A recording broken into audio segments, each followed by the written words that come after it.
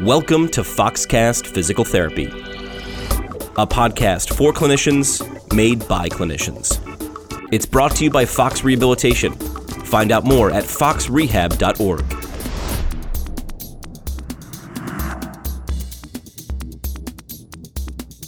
Here with Lonnie Stewart here at ELC Education and Leadership Conference. What happens here? How do you best describe what this conference does? A lot of conferences in our profession and in healthcare, but what's this one do? What's this one for? How do you put it? I like to put it that this conference has probably the most passionate, vocal people in the profession in one contained area, and it can really ignite some passionate discussions.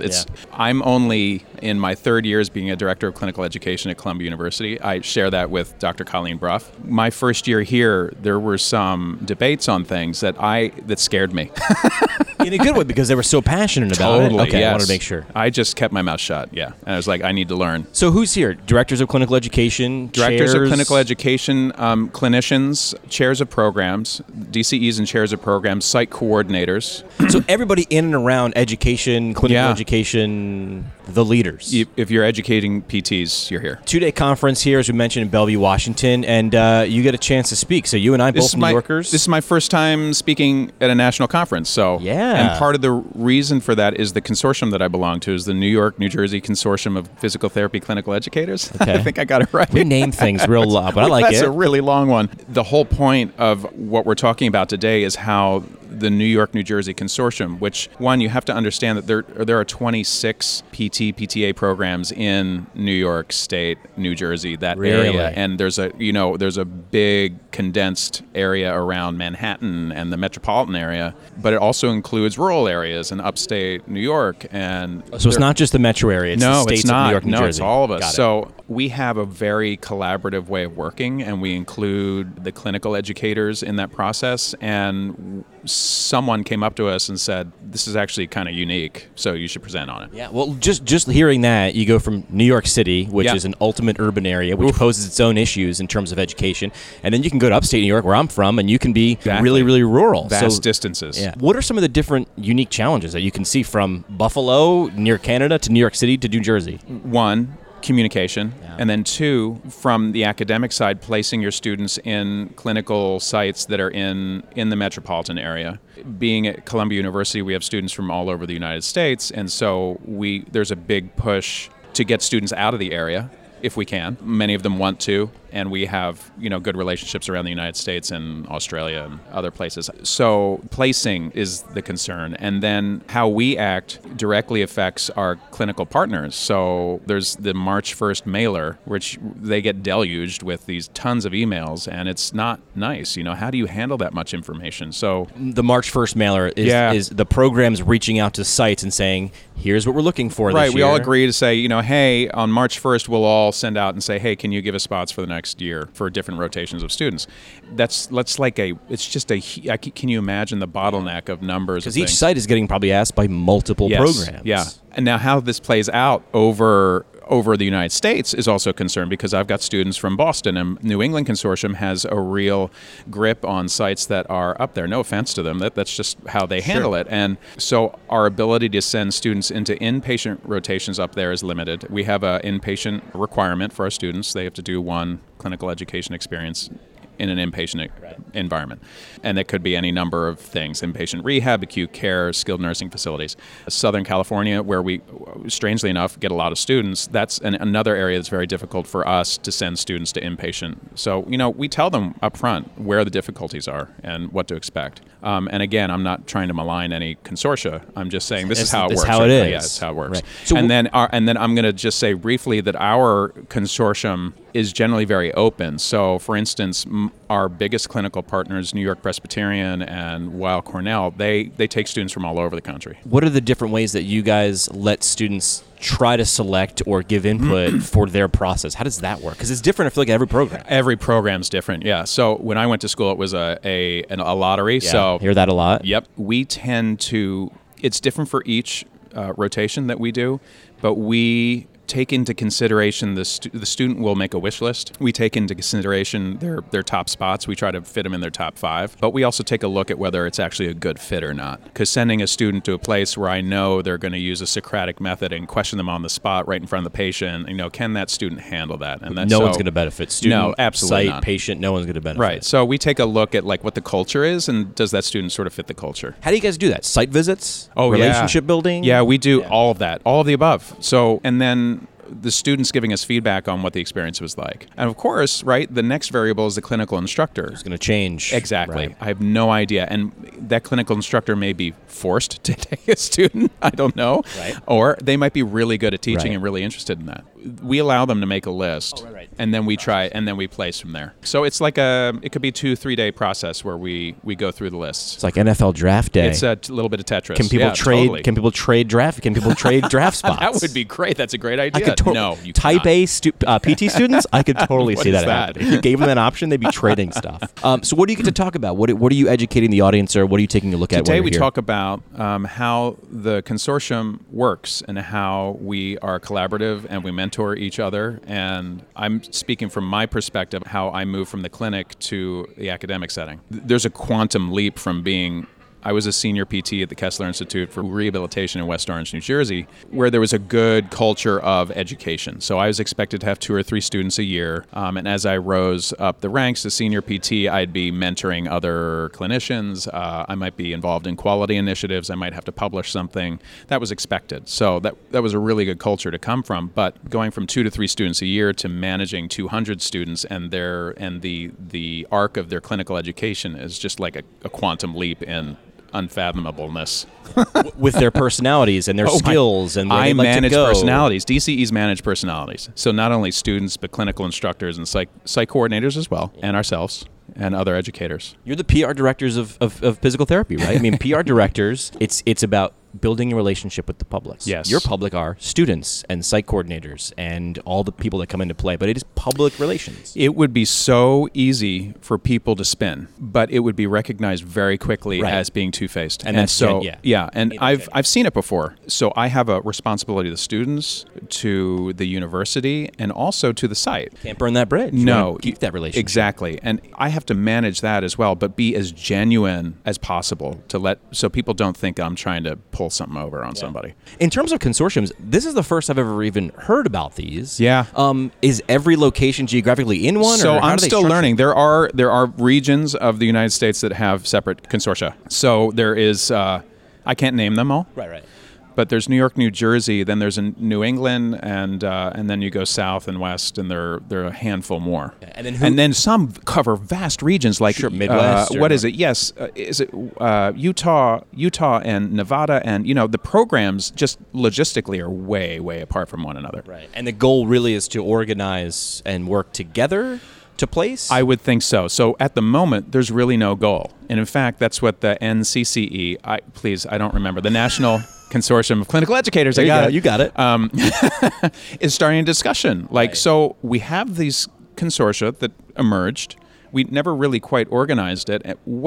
How could we use this to our benefit? Right. We're grouped. And I feel, yes, right, exactly. The model we use, the tendency could be to become really protective. Like, we could clamp down on the New York Presbyterian model, and there are multiple ours. hospitals. That's That's ours. ours, nobody else. Right. Yeah. That's not going to help. It's not going to help. And not only, for instance, Nikki Silberman is the director of clinical education at Hunter College. They don't have a major medical center associated with them. And there are other programs like that. So to shut down the most prized, would cripple right, inpatient, it would cripple. So it doesn't behoove us to do that. Now, this is not to talk about the inner workings of the hierarchy in the hospital that say you should be preferentially taking Columbia students. That's going to happen, whatever. But we keep it open. I think it benefits everybody because it allows us to go other places too. And it also recognizes that students come from all over the country. And so when we have difficulty placing a student in Boston, it's usually because they live there, they want to, work there, that sort of thing. So the benefit of having something open would really benefit the student and the site because that student is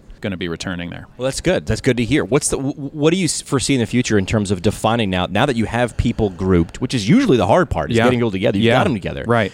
What's coming in the future of defining goals for consortia? That's in the process right now. Donna Applebaum is leading that group, and she said, there's no end game. We just want to figure out how to move forward appropriately, and so one of those first steps will be our consortium presenting today, which is actually kind of cool because I don't know how the other consortia work. Yeah. I'm still learning in this process, so sometimes it's difficult to be a flexible learner because you're dumb at something. So right. You got to just accept that and be open and learn. And I think that's one of the great things about this profession. Yeah, constantly learning. Yeah, that's a great thing. This goes along with the keynote in terms of look at all these different connections. Yes, the keynote this morning was citing her work in doing her PhD in the airline industry.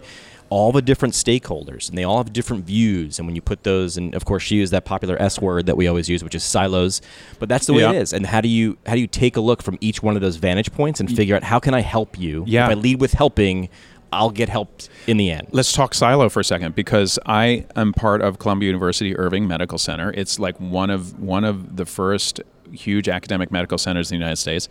We've got PT, OT, speech, MD program, nursing, nutrition.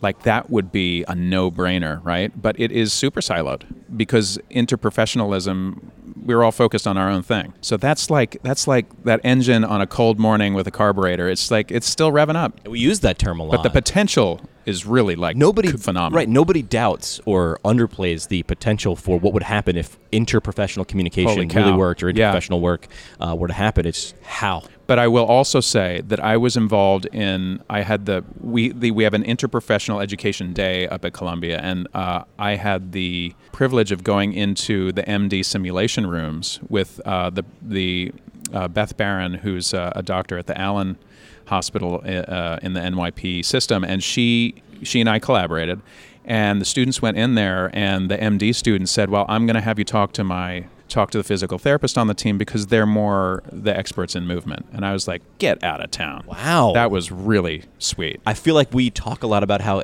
X, Y, or Z practitioner doesn't know what we do. So to hear that's got to feel great. Yeah, the MD student said, look, from a medical perspective, your blood work was really good, but I understand you have some problems moving around and et cetera, so I want the PT to speak to that. Yeah, medically well, but maybe functionally sick. Precisely. So let's get the function person. It was a great moment. That's it was great. All right on. All right, so I'll throw this future question at you. Okay. Where do you see clinical education going? Areas of improvement that you really hope would happen in the next 5 to 10 years? That's a tough question because I'm still formulating some ideas on that. But I see sort of an open exchange across the United States that really kind of opens up the flow of students going in and out of different states. There's also something called the SARA laws. It's about educational institutions sending students to other states where they have different legal issues. Sort of knocking down the borders for students to go across state lines and learn, and also knocking down borders for consortia feeling that they have to protect their areas instead of opening them up, and also exchanging students into our areas. Like, let's open up the U.S. to, a full PT experience. Learning experience. Also, going to different areas has the added benefit of really understanding America as like a big system in general. You want to talk about a silo? Just think everybody in the country is just like you and your neighbors. And you are wrong. Oh my God. Yes. So sidetrack. My 16-year-old daughter went down the Dominican Republic on a sort of a medical mission for teenagers where she was allowed to do stuff like you never would do here. But anyway, she met people from Texas. She met people from the Midwest. It was an amazing experience because she heard a lot of different opinions that were just kind of so different from the echo chamber in our corner of the world. What else are we missing? What other things did you want to get into? Anything particular? You and I first touched base because I'm the director of a group of older adults that live in Greenwich Village, and they're familiar with something called the Village concept, which is older adults who want to age in place, but they don't know how to do it by themselves. And so they sort of come together, they form social groups, they get people to find handymen to do work for them, which in New York you might not need to do because you might have a doorman and a whole group of people that could do small jobs for you.